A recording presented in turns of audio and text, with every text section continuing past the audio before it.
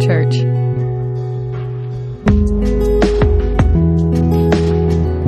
So today we're going to be looking at some concepts, and we often, I think, hit this in the Bible, but before I get into the scripture, I want to discuss just some ideas. So, we're back. We're good. I can speak loudly. All right.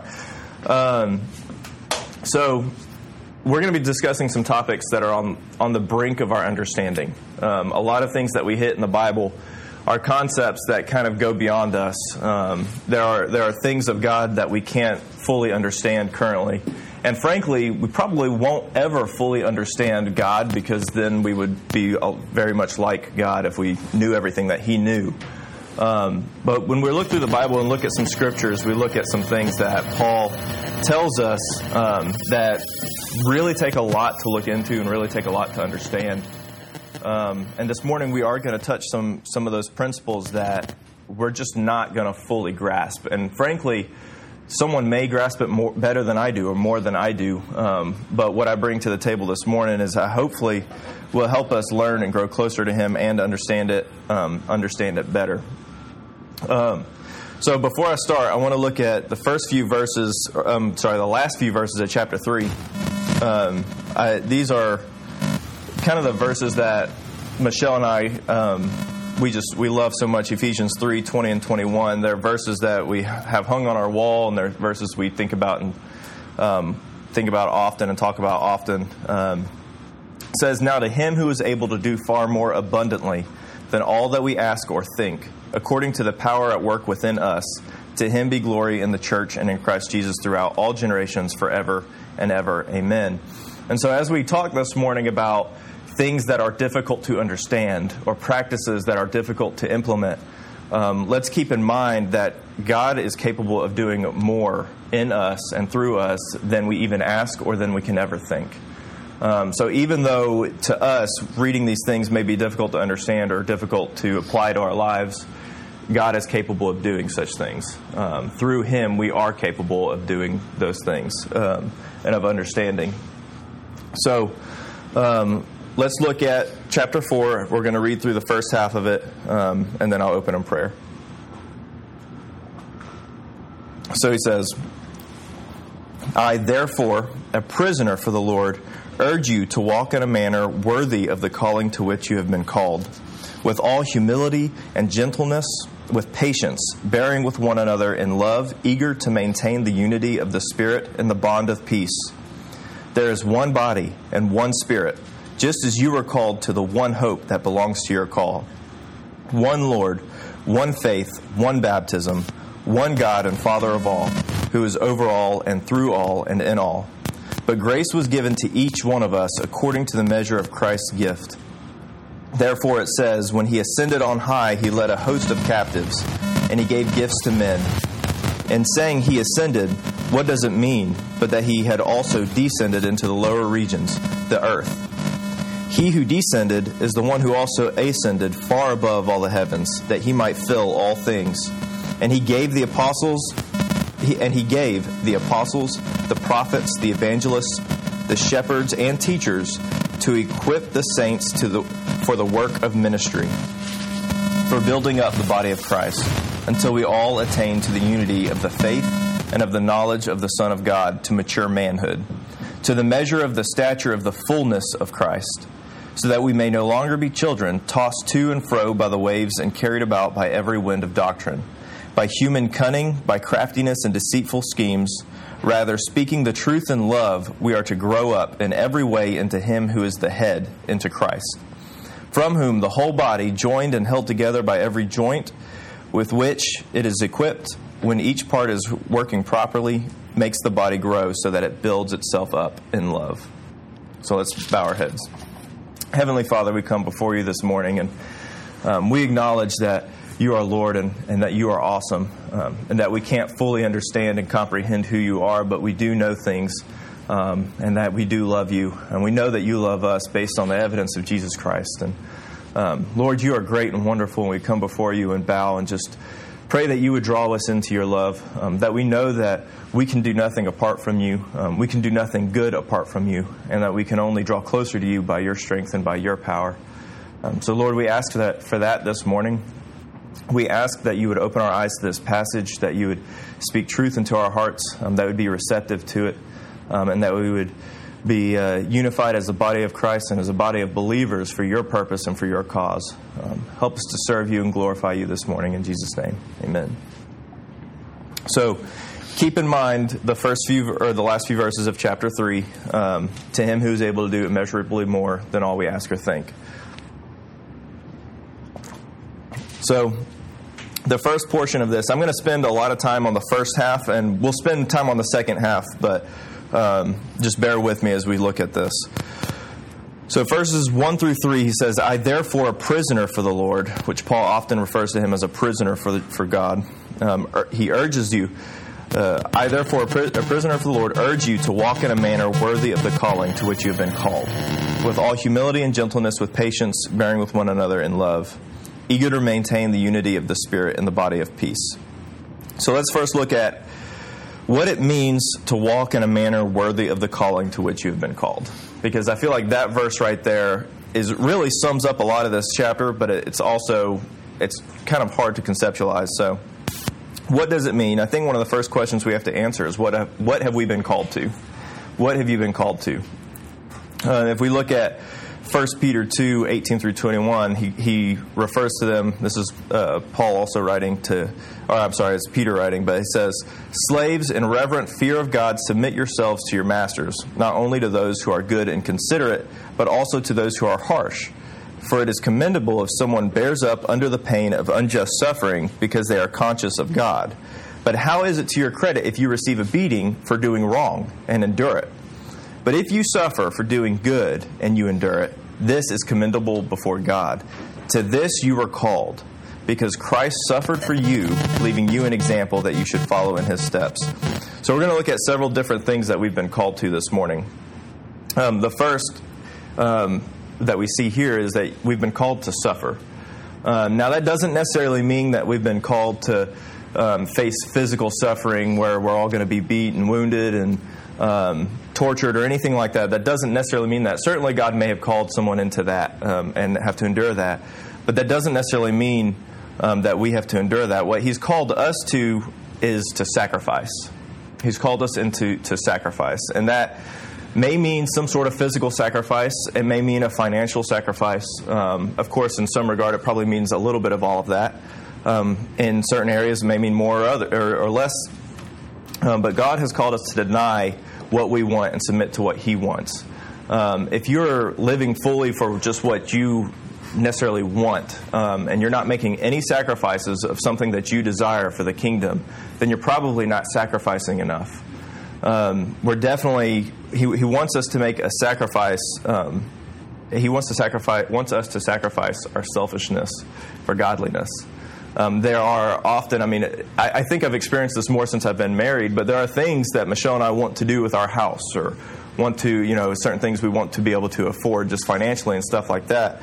But there are certain things that we should be willing to give up for the sake of the kingdom. And that's just a financial resources aspect. There are other things too, as far as like time goes. There are certain things you may want to do, but you may have to sacrifice those to serve the kingdom in a certain way. So God has definitely called us to sacrifice, and He's called us to sacrifice. So we have to deny things, and they're not always bad things that we have to deny. Some of the things that we want to do could be fine, could be good. They're not sinful or anything like that. But we're often called to give those things up for the sake of God and for the sake of serving Him. So that's one thing. The first thing we're called to sacrifice. Another thing we're called to is to live a holy life. In multiple places throughout Scripture, God says, "Be holy, for I am holy," which is a really terrifying thing, because who can attain that? And even there, just as a side note, this whole section is a lot of your Bible probably titles chapter 4 as unity in the body of Christ. Even in that statement, "Be holy, for I am holy," there is a union with God there. He wants us to be like Him. But what does it mean to be holy? what does it mean for us to be like him? Well, what he's referring to, holiness is the absence of sin. Holiness is the absence of sin. So what he means by be holy is to abstain from sin. So in the first area, we see that we have to sacrifice, and that doesn't necessarily mean sinful things. That means just things that we may desire selfishly. In the second sense, he wants us to live holy. So he wants us to abstain from sin and fight temptation. He wants us to live holy and be like him. So the two aspects that we've been called to so far that we've looked at is sacrificing things for the kingdom and living sinless lives, which doesn't necessarily mean we have to be completely and totally sinless, but we do have to be recognizing sin constantly throughout our lives and putting a stop to that. And the third thing that we're going to talk about that we've been called to is gifting. So the last thing he's called us into is he's called each of us into a unique purpose to fill in the church, and to a unique purpose to fill in this world. Each believer has been given or gifted uniquely to do what he's called us to do. We have to use these gifts for the body of Christ and use these in union together. Each person is gifted uniquely. Each person, we can look around here and tell, all of us have different desires, different abilities, different strengths and weaknesses. That's evident that that's come from God, and that we have to use those strengths and weaknesses to serve him. In each of these three aspects, the sacrifice, the holiness, and the gifting, in each of those three there is an individual and a collective component, because all of us have been called to live holy. All of us have been called to sacrifice things, and all of us have been called to use our gifts to serve the kingdom. However, that may not look the same in each of our lives. Each of us are called, each of us are tempted by different sins. So each of us may have to fight sin, a different type of sin. Each of us have different things that we desire. We may have to give those things up for the kingdom. So what Eduardo may want, something different than what I want. And so, if God has called us to give that certain thing up for the kingdom, that's going to look different. And it's the same with gifts. Each of us have been gifted uniquely to serve the kingdom. So that's the calling piece of that verse. He says he wants us to walk in a manner worthy of the calling to which you've been called. So that's the calling piece. The second piece is going to be, what does it mean to live? What does living worthy look like? That's kind of a weird concept. In fact, I don't feel like in English we talk about worth, being worthy of something very much. So let's look at that. Google defines worthy as having or showing the qualities or abilities that merit recognition in a specified way. It's a deserving effort, attention, or respect. Good enough. Suitable. Those are the definitions that we see on Google. So Paul is telling us here in this sentence, he's telling us to live in a manner that is deserving of the sacrifice, the holiness, and the unique purpose to which you have been called. Now, I don't want you to think or get that this means that we are deserving of the calling. I don't want you to think that we are deserving of that calling. Sorry, every time I move this thing, it goes. But I don't want you to think that we're deserving of that calling that God's called us to, or that we have to earn it, that we have to earn that calling, that our salvation is dependent on us doing these things. But it should be evident by how we live our life. But our calling should be evident by how we live. So I don't want us to think that we have to do these things for salvation's purposes. Though if we are saved, we'll be doing these things, if that makes sense. And I think all of us can probably agree in here that we can't do this on our own. We can't live worthy of the calling apart from God. That doesn't even make sense. We have to completely depend and rely on Him to live worthy of that calling. Remember, God can do more than all we ask or think. So He's capable of doing that. So Paul continues to tell us here that we must do this. We must live in this calling. We must behave humbly and gently and patiently. There is no room for pride or arrogance. There is no room for that in our lives. especially in our calling. Each person has been called to serve the body of Christ uniquely. We've said that. And each of us cannot function without the other. He uses the analogy here as the body of Christ, which we'll talk more about later. But you can't, if one part of the body is not functioning properly, then the whole body suffers. So in the same way, one position, one gifting, one calling is not higher or better or greater than the other. So none of us are able to say, oh, well, I have this calling, so I'm better at, I'm more valuable to the church than this other person. There's not a comparison game here. So there cannot be any pride like that. With this mindset, since there's no superiority, we have to remember that the church can value each individual with what he or she brings to the table uniquely. So each person here has a unique strength that brings to the church. So in an applicable sense, with our church specifically, what I want to bring to our attention is that, and I've said this a lot lately, but in order for the church to be built up and strengthened, we have to be present and we have to participate. We have to have both of those. Now, a lot of the American church gets the first thing pretty well, right? But a lot of the American church, which is not us, but a lot of the American church gets, people go to church. People still go to church all the time. There are a lot of unbelievers that go to church. So we get the presence thing, that we have to be here. But what we don't really talk about too much is the participation aspect. We need you to be here. We need you to be present. And we need you to be contributing. That means during open time, sharing what God has called you to share, requesting the song that God has asked you to request, or that means when we're doing something like we used to give out hot chocolate downtown, or with the school that we've been supporting recently. I mean, when we're on board with that we are all participating in that. For those things to succeed, for God's mission and purpose to go forward, we all have to be on board with that, and we all have to be giving. Like we said earlier, we all have a unique gift and strength. So when we all are supporting this cause, think about how much more powerful that is than when half of us are. So let's keep that in mind.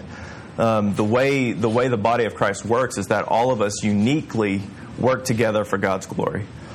So for us as a church, as One Hope, let's remember that, and remember that it's really important for us to be here as often as we can. I mean, and I know that's difficult sometimes, and I know we're in a unique phase. I mean, there's not a lot of people here now. But I know that we're in this unique phase of the summer, and so people are gone on vacation. The Boyds are obviously doing mission work in Mexico. But even though that we have all these excuses to not be here, we should strive as hard as we can to make it here. Sometimes that may mean sacrificing the last half of our vacation day to get here back early. And I'm not saying this just for everybody here. I mean, we're guilty of it too. I mean, sometimes we just want to break and get away. But especially right now in this season that our church is in, I think it's really, really important for us to be here, be present, and to be active. Because we have a lot of unique opportunities coming up with the Lord. I mean, Peter's got a unique opportunity right now with Eke and Dago, and that's all of us too. And then we have Demir and Ingrid come in. So there are a lot of unique things that are happening with the church right now. And so it's really, really important for us to be active in the church, to be here and to be present. And to be honest, I know there's not a lot of people here this summer. And I think that's another reason why we should be here, really present. That's really important for us to be here because there aren't a lot of people. People are doing different things, going on vacation. So let's do our best to get here, even if that means sacrificing something. So the other thing is, again, is participating. Let's get on board with God's mission for this church.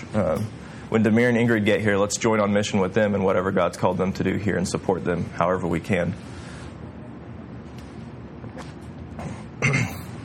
All right, so let's move on and focus on more of this scripture here. So verses 4 through 7, Paul says, he goes on this role of unity here. He says, there is one body and one spirit, just as you were called to the one hope that belongs to your call.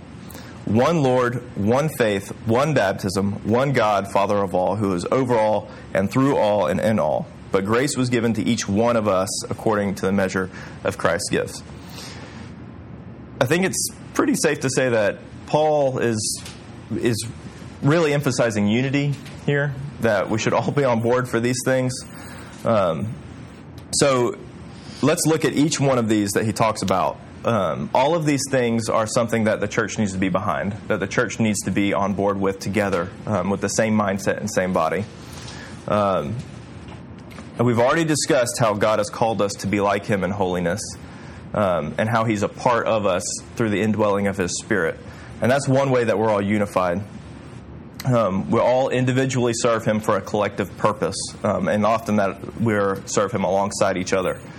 And Paul talks about all the things, here he talks about all the things that bind us individually together. These are all the things that unify us as the body of Christ. So we each have our individual gifts and strengths, but this is where, even though we have our individual strengths, this is where we're tied together as a family, as the body of Christ.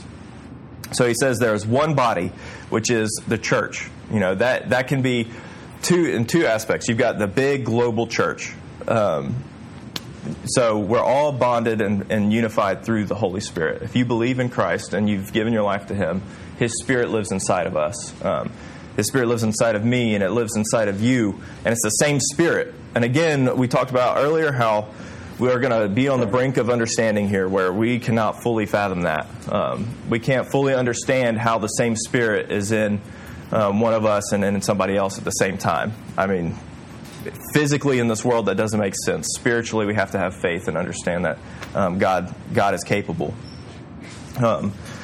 And I think the cool thing is, often when you meet another brother or sister who is a believer, you have this instant bond. I mean, sometimes you don't even have to put words to it. It just happens. I'll tell you, whenever we go to Mexico, and this is the obvious example, but whenever we go there and we encounter believers that we've never seen before, we've never talked to, I may not even know their name, there's this instant connection of faith because they have the same Spirit. We have the same Spirit dwelling inside of us. So there's this unique brotherhood or sisterhood that we have with other believers. And I think you could probably see that in your own life when you've encountered other believers who believe in Jesus and love God, that it's a pretty instant connection. So that's one way that we are all unified in the body. And you know what? What's cool is sometimes these spiritual concepts, they really do manifest themselves physically. And that's really a way that bond is a really, I think that's an evidence of the Spirit working within us. So the next thing he says, he's talking about the one hope that belongs to your call. What is that one hope? Our church name is One Hope. So what is that? The hope that we have is the reward for following Jesus. That's what the hope is. And what's cool is that hope right now that we have, it's a hope. So that means that the reward for following Jesus is a promise of a future reward, if that makes sense. So right now, our reward for following Jesus is this hope that there is going to be eternal life without sin with Him. That we get to live in complete unity. Because right now there's a separation. We are in a physical body. The Bible says that we see through a glass darkly, and eventually that glass will be removed, and we'll be able to be enlightened, and we will be able to live holy.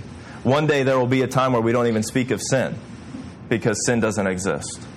And that is the ultimate hope, is of this ultimate unity with Jesus. That we're going to have. We're going to get to live with Him and be with Him. But for now, our reward is that hope of that reward, if that makes sense. So our hope is eternal life with the Father and Son, dwelling with them in one Spirit, because Jesus called us to Him. Hebrews 12:1-3 says, "Therefore, since we are surrounded by such a great cloud of witnesses, let us throw off everything that hinders and the sin that so easily entangles, and let us run with perseverance the race marked out for us, fixing our eyes on Jesus, the pioneer and perfecter of our faith. For the joy set before Him, He endured the cross, scorning its shame, and sat down at the right hand of the throne of God. Consider Him who endured such opposition from sinners, so that you will not grow weary and lose heart." So this hope Jesus as our one hope is what gives us strength. It's what brings us joy and what keeps us going. It's what gives us purpose. I know that if you've experienced the hope of Jesus and really experienced that joy of Him, you can probably look back and go, how did I ever live without it? How did I ever go without this hope? Because there's nothing better than having that assurance of faith and living in Jesus. Paul continues here. He says, we have one Lord. That's Jesus. Jesus is the Lord of all. He's the only Lord and Savior of the world. There is no other. There's nobody else. It's only Jesus. There's one faith. Only belief in Jesus leads to this hope. Only faith in Jesus leads to this unity. There's one baptism. Once you surrender your life to Jesus and once you commit yourself to Him, you are symbolically buried. Your old self dies and is buried, and a new life begins. You're raised again, just like Jesus physically died on the cross and rose again and ascended into heaven. Just as we spiritually have to die to ourselves, we are raised again a new man. And that's the one baptism that we're talking about here. There is one God the Father who binds all of these two things together. So, again, brink of understanding here. The Trinity is really difficult to understand. I mean, to really sit there and comprehend, all right, you've got God the Father and Jesus' is only begotten Son and the Spirit who lives inside of all of us. I mean, who can really fully understand that? And I think that's part of the wonder and awesomeness of God. I'm not sure if that's a word, but it should be. God is 3 in 1. He's the Father, the Spirit, and the Son. I was reading a book the other day, and it really clarified something for me. And I never really understood this because it says that Jesus is God's only begotten Son. And I don't think I ever stopped to really think about what begotten means. So it talked about what's the difference between begetting and creating. There's a difference. And something that's always confused me, but I've never fully looked into was, Jesus is the Son of God, right? Well, when we get saved, the Bible considers us sons of God. So, okay, obviously Jesus is far better. He's greater. He's wonderful, and He's that connection to how we become sons of God or daughters of God. But where's the difference there? How is there a separation? Well, what the word beget means is that it's one of yourself, like it comes from you. So like a human begets a human, right? So that is what the word beget means. Created, obviously, is something else, but it's like an image of yourself. So a human may create a statue, right? The statue may look exactly like a human, may have all the characteristics of yourself that you put in it. So it may look just like you or whoever you created it to be. So it's got a piece of you in that, but it's not the full thing. It's not the complete image, right? So humans, we are created in the image of God. So we are not the fullness of God. We are not exactly like God. But we are a piece of Him. We are the clearest image of Him. I think all of creation reflects on an aspect of God. If you think about this size and the enormity of the universe, right, of this vast expanse that we still haven't been able to explore, I think that's a mirror of God's grandness, His greatness, how huge and unfathomable He is, right? So that's one aspect that mirrors Him. So begetting is to impart of. So like Jesus is the only begotten Son of God. So Jesus is God. He is the physical manifestation of God. So there's the difference there. We are created in the image of God. Jesus is God. Jesus is the begotten Son of God. That helped clarify something for me as far as the Trinity goes. I hope it does for you.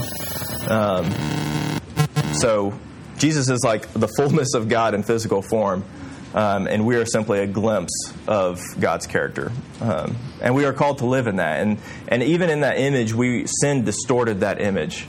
And that's why we have to try and live holy so that we no longer are distorted.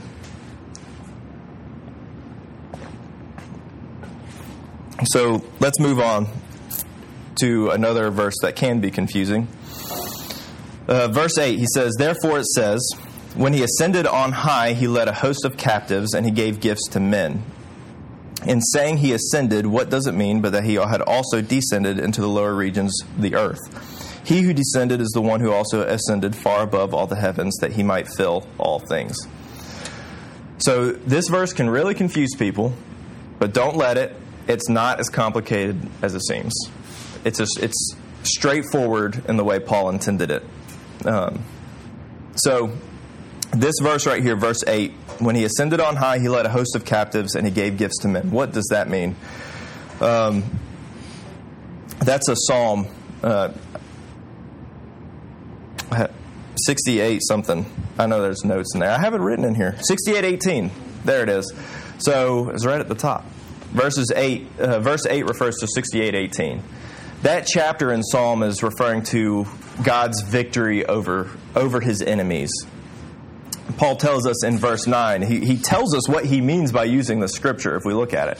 He tells us that Jesus descended to the earth to lead those captive to sin out of sin and death into eternal life, back into righteousness or rightness with God. So first we see here that Jesus came to the earth to lead a host of captives. That's us. We were captive to sin. We are captive to darkness. You notice here, this kind of ties back into the first verse where Paul refers to himself as a prisoner of the Lord. We were captive to sin, and when Jesus came down, died, and rose again, and overcame sin, he led us out of our sin, out of darkness, into eternal life. So in that way, when Jesus came down and then ascended, he led us out of captivity. Okay, so that's what it means when he says he ascended on high, he led a host of captives. Okay, the second part of that, where he gave gifts to men, we talked about it earlier. He has created us all uniquely. He has given us all special strengths and weaknesses. He's given us all a unique purpose in the kingdom of God, in the body of Christ, to serve him. And I think if you really understand this, you really see that we don't deserve those gifts. You know, we don't deserve to be a part of this. We were in sin, we were captive, and he came and rescued us. So it's like he's leading us out of captivity, and then he loves us so much and is so kind to us that he even gives us these gifts and responsibilities to be on mission with him. He invites us to do his work for him. That is awesome. And the cool thing is, I mean, he gives us these gifts to ultimately glorify him, right? Well, the cool thing is we were created for a purpose. So in glorifying him, we are our most satisfied. In satisfying his purpose, we are the most fulfilled, because we were created to do just that. So even if there are other things going, so we were really just created to serve God. Using our gifts to serve him is the most fulfilling thing that we can do. And I think those of us who, and I think we're all here, but those who, you can probably look back in your life and understand, even though something was difficult, even though something was hard, you had to sacrifice for it. You couldn't let sin get in the way, and you used that gift that God has given you to serve him. Those circumstances are some of the most fulfilling times of your life. Those are the things that you're most proud of, because you served God in a way that he called you to. So that's what these verses are referring to here. So in verses 11 through 14, moving on, Paul lists just a few of the gifts that God has given the church. So these are gifts that God has given to the church, not each person has these gifts. It's not like these are the few gifts that you are called to and you have to answer these calls. These are the unique gifts that he's given to people to minister to the church, right? So he talks about the apostles, the prophets, the evangelists, the shepherds, which I think some translations probably say pastors, and teachers. Okay, so by pastors, he's not talking about like a position or a job position in a church. He's talking about people who shepherd the body of Christ, who work alongside with people and work through people in their troubles and difficulties, who bring people into the body. These are the unique gifts that service the church. We all may not have any of these gifts, but these are here to build up the body of Christ. Now, all of us do have some sort of gift to contribute to the body, obviously, but these are specifically for the work of ministry, for building up the body of Christ. So those gifts are there for us all to be unified. They work for all of us to become unified. So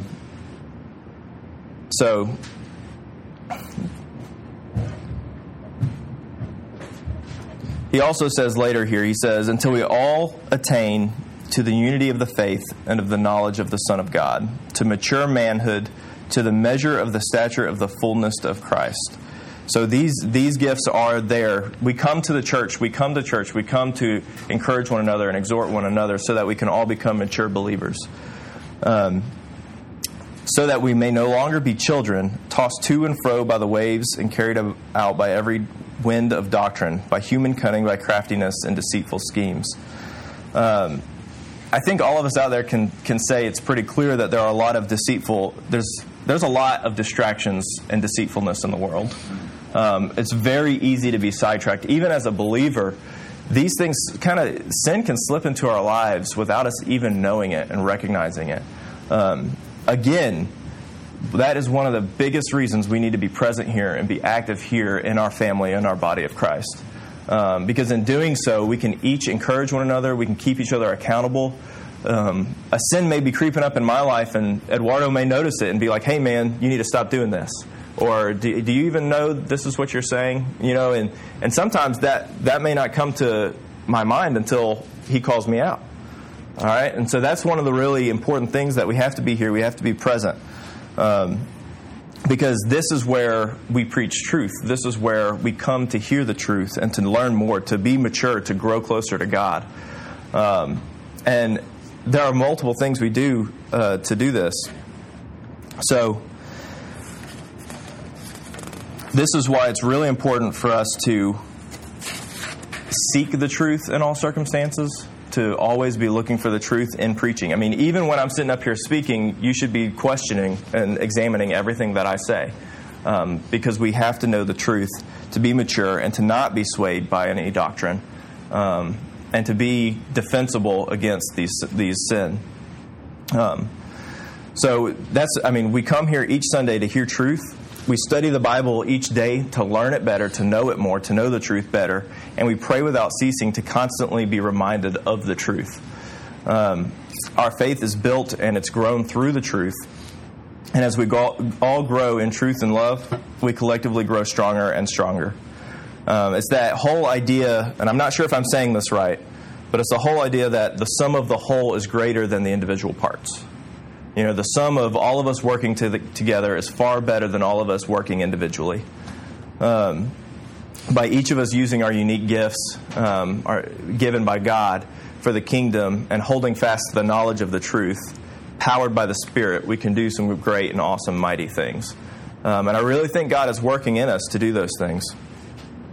So we see verses 15 and 16 are all about the truth here. They say, rather speaking the truth in love, we are to grow up in every way into Him who is the head, into Christ, from whom the whole body, joined and held together by every joint in which it is equipped, when each part is working properly, makes the body grow so that it builds itself up in love. When we are all coming here, all active and participating in the gospel, not just here, but in our own individual lives as well. And we are bringing what God has been teaching us to the body of Christ here. And we are all seeking Christ and being obedient to Him. God can really do some amazing things. And what's awesome is we can see testimony of that in the new church, in the churches that God was building in the New Testament. They do some mighty things.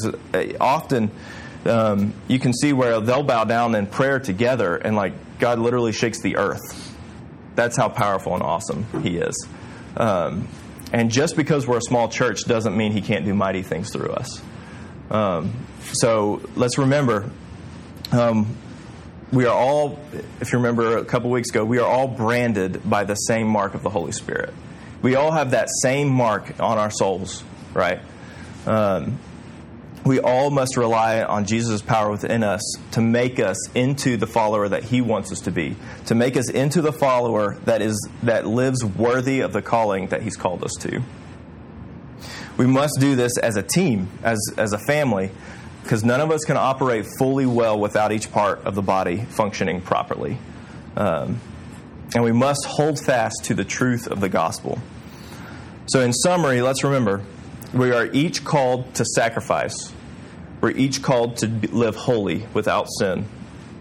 We are each called to use our gifts for the kingdom and for the body. All of this should be evident in how we live our lives. We need to be present and we need to be active in our church and in our family and what our church is doing. That's the way we view this church. It is a family unit. And using our gifts to be obedient is when we are most fully satisfied. So let's work together as a family to encourage one another in our walks with Christ. Let's be unified behind God's purpose, and let's live worthy of our calling to Jesus. Therefore, since we are surrounded by such a great cloud of witnesses, let us throw off everything that hinders and the sin that so easily entangles. Let us run with perseverance the race marked out for us, fixing our eyes on Jesus, the pioneer and perfecter of our faith. For the joy set before him, he endured the cross, scorning its shame, and sat down at the right hand of the throne of God. Consider him who endured such opposition from sinners, so that you will not grow weary and lose heart. Let's pray.